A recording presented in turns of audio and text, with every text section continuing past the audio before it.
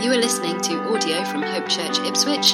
For more information about our church, please visit www.hopechurchipswich.net. We're going to be continuing our series today called New Year's Revolution. We've been looking at how it's not enough that we simply resolve to do better, that actually what we need is a complete radical change of our thinking in some areas. And so we've been looking at some priorities for us as a church over these last couple of weeks. We looked at the priority of devotion and how we're ultimately called to love God with our heart and mind and soul and strength. And we looked at the subject of prayer and how that is a key way in which we express our devotion to God. And then last week we looked at the priority of discipleship and how God wants for each one of us, if we know Him, to become more like Jesus. He wants for each one of us to intentionally pursue discipleship, that people might help us on that journey to becoming more like Jesus. And today we're going to be looking at the priority of invitation. And at the end of this time together, I want to give you an invitation to come to know God. If you don't know Him, to come to know Him. I want to give you an invitation to place your faith in Him. And so we're going to come on to that a little later on.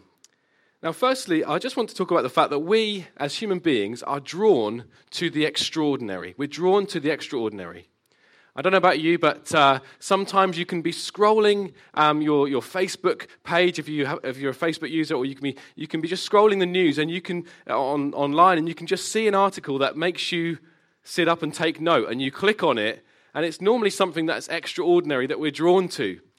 Just this morning, actually, I wasted about 1 minute of my life by a video of a man who had taken a squirrel as a pet and was looking after this squirrel. It had its own little lead, and this squirrel was eating all the same meals that he was eating. It was kind of weird. But I realized after a minute, I'm like, man, this is a waste of my time. But I was drawn in by this extraordinary situation. We are drawn in by extraordinary things. On Wednesday morning, I went to go and pray. I've got a little shed in my garden, which doesn't sound very impressive. It's not, but it's wonderful. I go in there in the mornings and just pray and spend some time with God. And I saw this sky that's going to come up on the screen right now. And I just the picture we just had up a minute ago. And I ran back inside the house, and I said to my kids, you've got to see the sky this morning. This is what it looked like.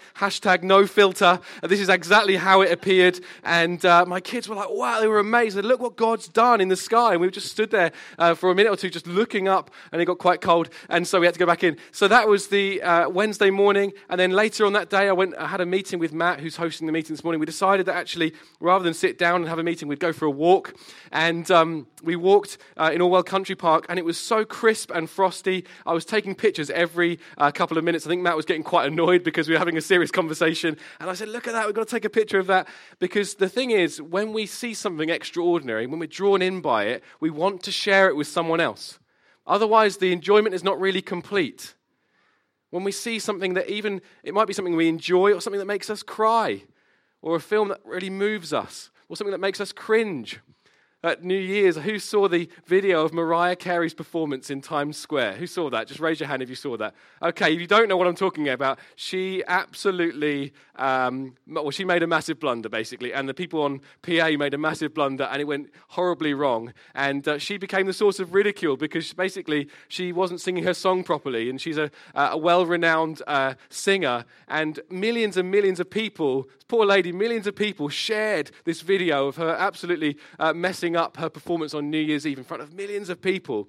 And we are drawn in by extraordinary things that make us sit up and take note. And we can't help but share it on. We want others to experience it too. We are drawn in by the extraordinary. On Friday, we had Donald Trump's inauguration, and whatever you think about the man, I bet that you were probably drawn in by the inauguration ceremony, the pomp and ceremony of it all, and the fact that this man who was a reality TV star has become president of the most powerful nation in the world. We get drawn in by it. We can't help but sit up and take notice, and we might even tell others about it. Did you see what he said? Did you see the way in which he responded to whatever it was? And we kind of get drawn in by these things and want others to know about it as well. So, we're drawn in by extraordinary things. We cannot help but share them. And in today's passage that we're looking at, we're going to see that some people were drawn to the person of Jesus. They were drawn in by this extraordinary man, and they couldn't help but share about him. So we're going to be in John chapter 1. If you have a Bible with you, then why don't you turn there now? John's in the New Testament, the second part of the Bible. It's one of the stories of Jesus' life, the book of John. If you haven't got a Bible, the verses will come up on the screens around the room. So, John chapter 1, we're going to read from verses 35 to 46. The following day, John, that's John the Baptist, was again standing with two of his disciples. As Jesus walked by, John looked at him and said, "Look, there is the Lamb of God." When John's two disciples heard this, they followed Jesus. Jesus looked around and saw them following. "What do you want?" he asked them. They replied, "Rabbi," which means teacher, "where are you staying?" "Come and see," he said. It was about 4:00 in the afternoon when they went with him to the place where he was staying, and they remained with him the rest of the day. Now Andrew, Simon Peter's brother, was one of these men who heard what John said and then followed Jesus. Andrew went to find his brother Simon and told him, "We have found the Messiah," which means Christ. Then Andrew brought Simon to meet Jesus. Looking intently at Simon, Jesus said, "Your name is Simon, son of John, but you will be called Cephas," which means Peter. The next day, Jesus decided to go to Galilee. He found Philip and said to him, "Come, follow me." Philip was from Bethsaida, Andrew and Peter's hometown. Philip went to look for Nathanael and told him, "We have found the very person Moses and the prophets wrote about. His name is Jesus, the son of Joseph from Nazareth." "Nazareth!" exclaimed Nathanael. "Can anything good come from Nazareth?" "Come and see for yourself," Philip replied. Now there's two things that we learn from this story and two invites that we ourselves can make, and we're going to unpack them together. The first thing that we learn from this story is that excitement about Jesus is at the heart of invitation. So we see that as Jesus walked by, John saw Jesus and said, "Look, there's the Lamb of God." Now earlier on in this chapter, John has already said this. He's already been going around saying, "Look at Jesus. Here's the Lamb of God." He says, it's the Lamb of God who's come to take away the sins of the whole world. He's excited about Jesus. He can't shut up about Jesus. This is not something he feels he should do. This is not something that he feels duty bound to do. It's something that simply bursts out of him. Why is he excited? Well, because the longings of his heart have been met in the person of Jesus.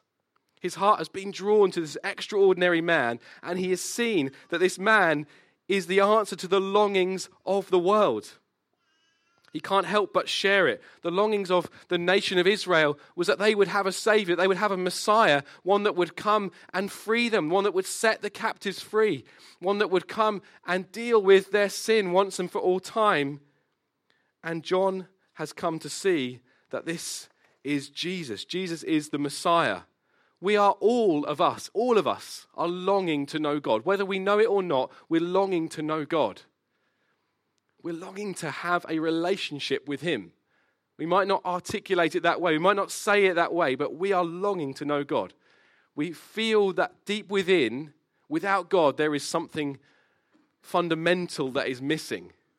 And some of us search for it in other areas. We search for it in experiences of the world. We might travel around the world looking at amazing scenery and going to different places. Ultimately, that will not satisfy the longing that is in our hearts. Some of us look for it in experiences of ecstasy in some way, whether it be taking drugs or finding some sort of pleasure in alcohol or in relationships or whatever it might be, or in clothes and having all the right things, or having a house that is just picture perfect. Ultimately, we are all looking for God, but we are looking in the wrong places. We're longing for God. We're longing to have relationship with him. That is exactly what our hearts are searching for, and yet we look in all the wrong places. And John has realized that the longings of the nation, in fact, the longings of the whole world, are met in Jesus. That Jesus would be the one who makes it possible for us to know God. That Jesus is the one who would make it possible for us to have relationship with him, to walk with him, to know him as our Father.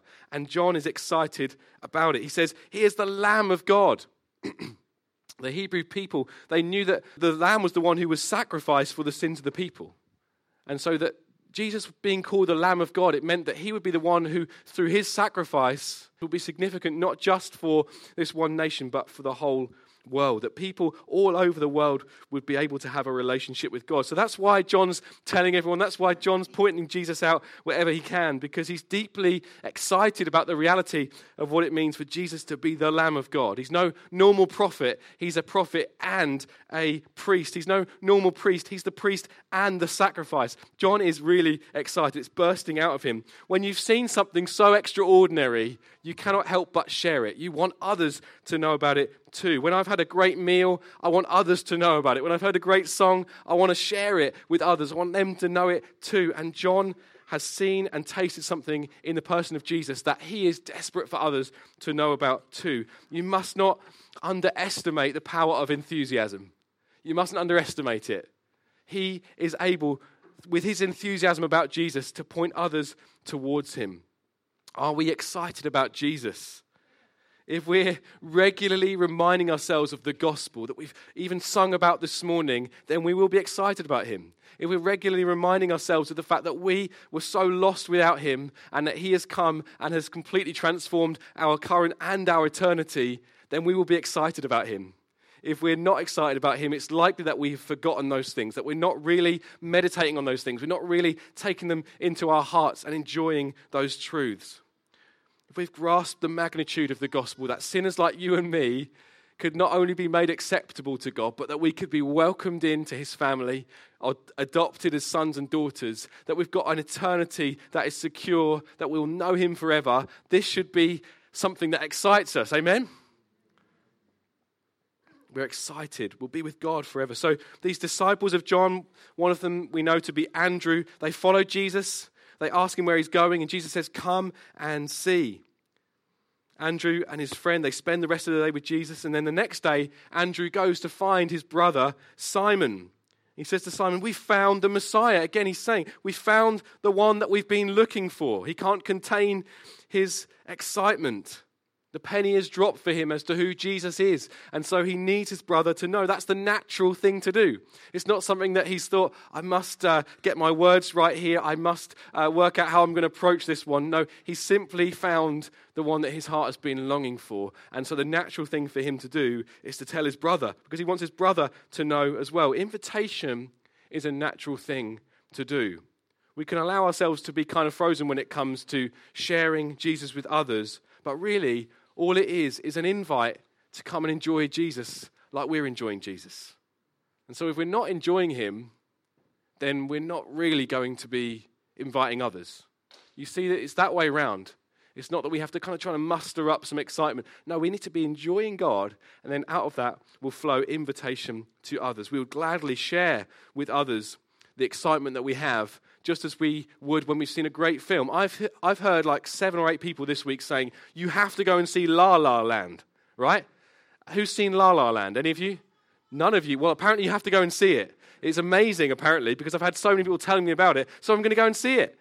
And this is how it is for us, that when we're enjoying something, it won't be something we feel we must do, we should do, that we're duty bound to do, but actually it will flow out of us. Because enjoyment, excitement about the gospel is at the heart of invitation. Don't be like the family who, when they heard their pastor speaking about reaching out to others, they decided they would invite their neighbors over to have dinner with them.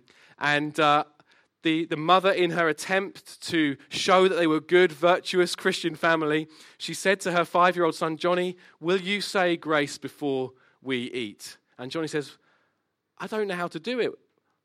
I won't do it. I can't. I don't know what to say. And she said, well, just say what your dad said before breakfast this morning. And he said, okay. So he clasped his hands together. He said, oh, God, we've got those awful neighbours coming over for tea tonight. This is not something we have to try and muster up from within. Devotion that we talked about right at the outset of this series, loving God, walking with him, this is key. It's that we're enjoying him and it will naturally flow out of us. So Andrew, he takes his brother to Jesus. He's got confidence that Jesus would be enough. He's got confidence that when his brother saw Jesus, that Jesus would win him over. There wasn't a confidence in techniques or phrases. He didn't feel the need to rehearse what he was going to say or to overthink it. It was simply, Simon, we found the answer to all of life's searching. You've got to come and see. So he took him to see Jesus. He invited him, and Jesus did the rest. And Jesus radically changed Simon's life. He not only changed his name, he turned this guy's life around. You know, Jesus sees potential in people that we wouldn't see potential in. I don't expect that Simon was particularly impressive, and Jesus saw what grace could do in his life. And Peter went on to do incredible things for Jesus because Jesus saw the potential in him from the outset. Peter would go on to be almost really the rock on which the early church was built. He was one of the key leaders. All Andrew did was, in the overflow of his excitement, in his enjoyment of Jesus, was to tell someone, to invite someone to come and see. It's a natural thing. The pressure is off. The pressure is off. We get to lead people to Jesus, and he does the rest. This is what Andrew does. He simply says, come and see. And so next up, Jesus calls this guy called Philip to follow him. And seemingly soon afterwards, Philip, just like Andrew, goes to see his friend Nathanael. And Philip says, we found the very person that Moses and the prophets were writing about. That means what the Bible speaks about. They had the Old Testament, that was their Bible. I found the one that everything in this Bible speaks about. I found him. And Philip says, Nazareth? He can't be from Nazareth because nothing good ever comes from Nazareth. And so Philip proceeded to argue with Nathanael about how it was possible that Jesus might be the Messiah, taking through every page of the Bible in the process. Is that what it says? No, that's not what it says at all. He doesn't argue with him. He simply says, come and see for yourself. He says, come and see for yourself. He doesn't feel the need to argue with this guy. He says, come and see for yourself, which leads us to the point number 2. We're to be witnesses and not lawyers. This is something that we need to allow our hearts and minds to be changed on. We're to be witnesses and not lawyers. This is the revolution, the change of thinking that we need to have in this regard. Philip said to Nathanael, Jesus of Nazareth is literally the answer to all that I've been searching for. Come and see. Nathanael betrays his prejudice, doesn't he? He says, Nazareth, there can't be anything good that comes from Nazareth. Nazareth was the last place that he'd expect anything good to come out of. And just like the word Nazareth for Nathanael, for some, when they hear mention of the word Jesus, they are immediately turned off. They immediately have prejudices. For what they associate with the word Jesus is not attractive in the slightest.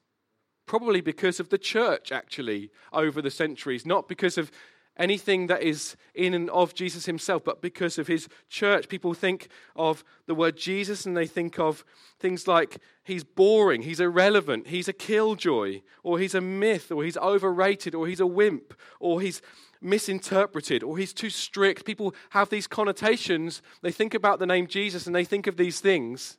And so they say, no, I don't want to go and see that. I don't want to know. People think they know what Jesus is all about. If you mention church, then many of these things would be said. Add to it judgmental, behind the times, cheesy, backwards, full of hypocrites, a waste of time. This is what a lot of people would associate with the word church. But ultimately, like Philip, we don't have to argue with people. We don't have to take them through every single possible argument that we possibly could. We simply have to say, come and see for yourself. Come and see for yourself. Now, apologetics is not a wrong or a bad thing. Apologetics is whereby people can defend the Christian faith against kinds of questions that might come forward. It's a good thing to prepare ourselves with answers, to be looking to study these things. But ultimately, we're to be witnesses of what Jesus has done in our lives and not lawyers. We're not to be God's PR guys, all right? God doesn't need us to be his PR guys. He doesn't need you to defend him. He doesn't need you to give an answer for every single possible question that someone might put forward. That's not who we are to be. Allow your mind to accept that and your heart to accept that this morning. We don't need to be God's PR guys. We are simply to be witnesses to whatever God has done in our lives. We don't know all of the answers. We can't know all of the answers, right? I know some very, very clever people, and I've debated with them, and I've tried to answer every question that they've given me. And ultimately, if someone wants to, they could come up with another question and another question and another question. You can't argue someone to belief in Jesus. You can't argue someone into the kingdom of God. Ultimately, they need to see something of Jesus. They need to see for themselves something of Jesus. They have to see what he's done in your life. And we're going to come on to that in a moment. So we, as a church, we want to present things that would be in a relevant way for people. And I don't think there's anything wrong with having music that might be contemporary, or to have lighting or graphics that might be contemporary. But ultimately, it's not those things that are going to save someone. I've never heard someone who said, during that drum solo, in that drum solo, I realized that God is the one I need in my life. Now, that doesn't happen. We need people to come and see Jesus. So our role is simply like John the Baptist's role, or like Andrew's role, or like Philip's role. We say, come and see Jesus. So there's two invites that we make. First, we say, come and see Jesus in my life. Come and see Jesus in my life. And the second that we'll come on to in a little while is, come and see Jesus in my church. We testify in our own lives the difference that Jesus makes in our lives. Has he done miraculous things in your life? Has he changed you? Is he always with you? Then you testify to that fact. You simply share what he's doing in your life. That means getting close enough to people so that they can see the difference that Jesus makes in your life. So they can see that actually he is who you say he is. We invite people to come and see our lives. Secondly, we invite people to come and see Jesus in our church.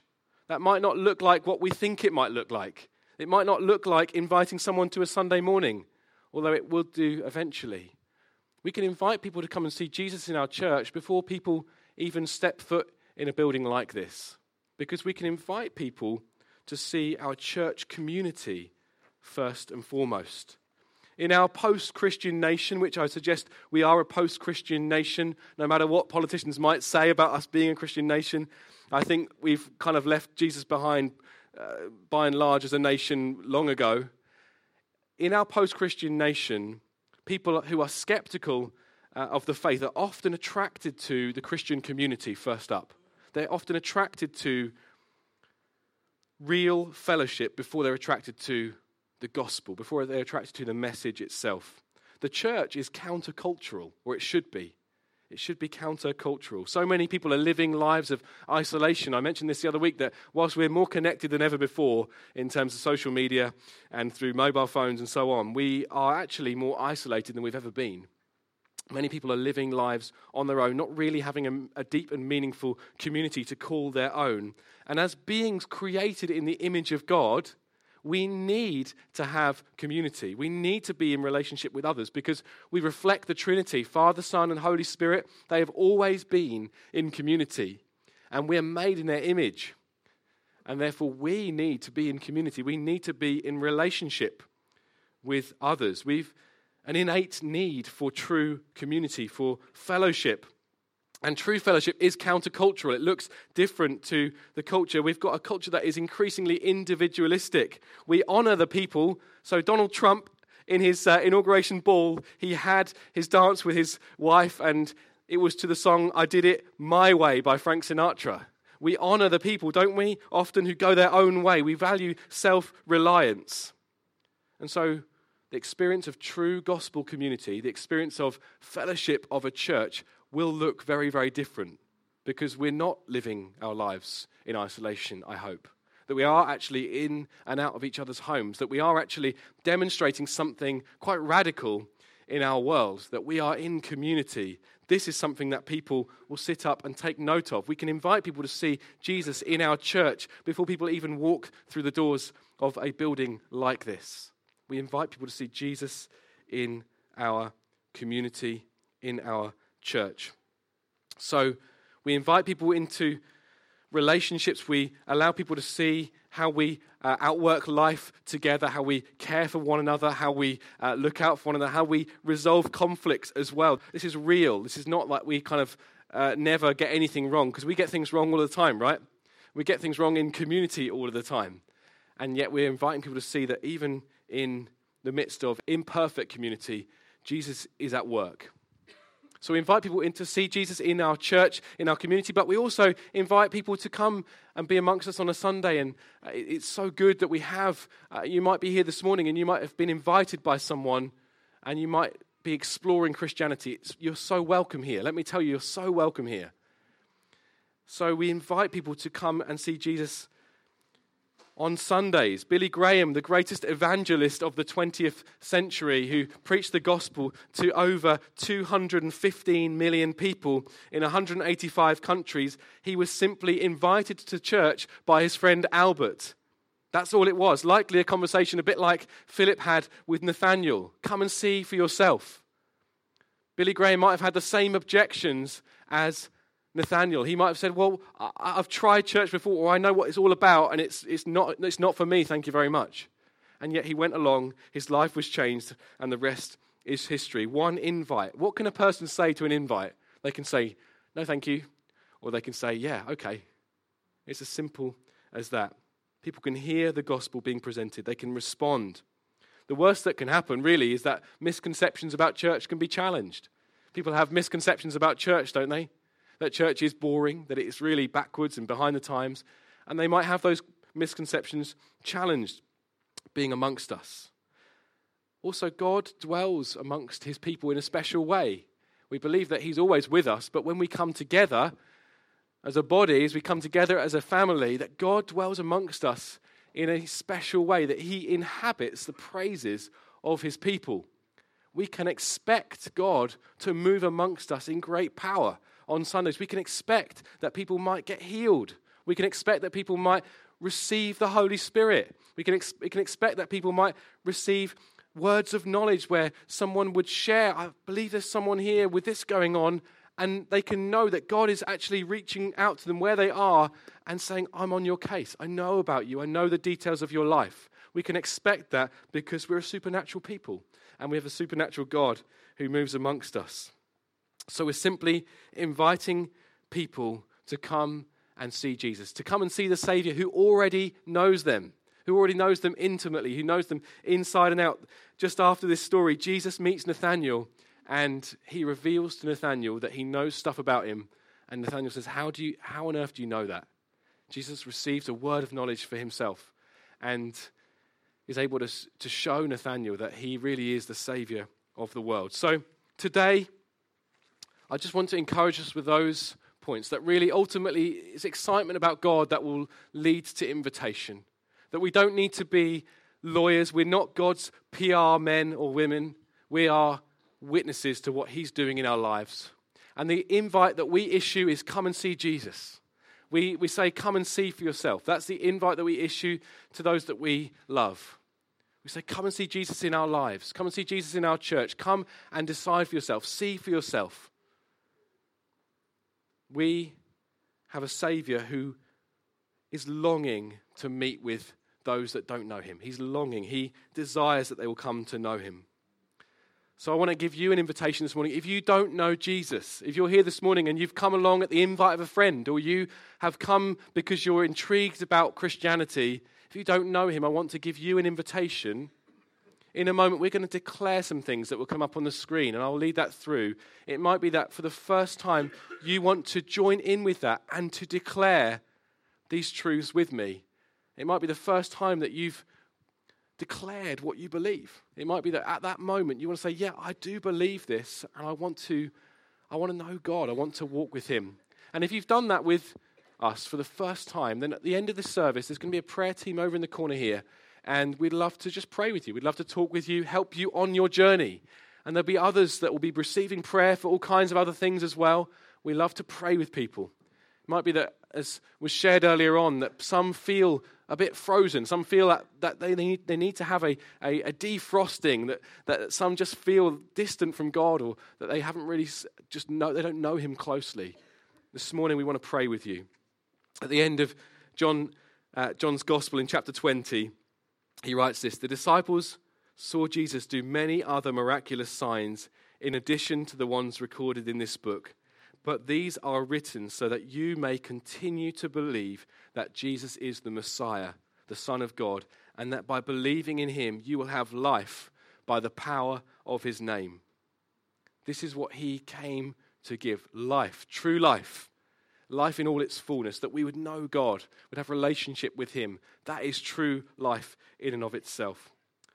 So I want to invite you to stand with me. We're going to declare some things and we're going to sing after we've declared these things together. If you are here this morning, let's stand together. If you're here this morning and you haven't placed your faith in Jesus before, this is an opportunity for you to do that. Maybe you want to declare these things with me. Believe in our hearts and declare with our mouths that Jesus is Lord. And then in a few minutes' time after we've sung, an opportunity to receive prayer for a number of different things. Let's declare these things together. They're going to come up on the screens around the room. Let's declare this together. Lord Jesus, we have seen that you are the Messiah, the Son of God. We believe that you came that we would have life in your name. You came and lived the perfect life that we could not live. We believe that you died on the cross and took the blame for our sin. You rose again on the third day, never to die again. We believe that you're coming back and will make all things new. We choose to live for you and to invite others to see you in our lives. In Jesus' name, we declare all this. Amen. Thank you for listening to audio from Hope Church Ipswich. Please feel free to make a copy of this content, but please do not edit the content in any way.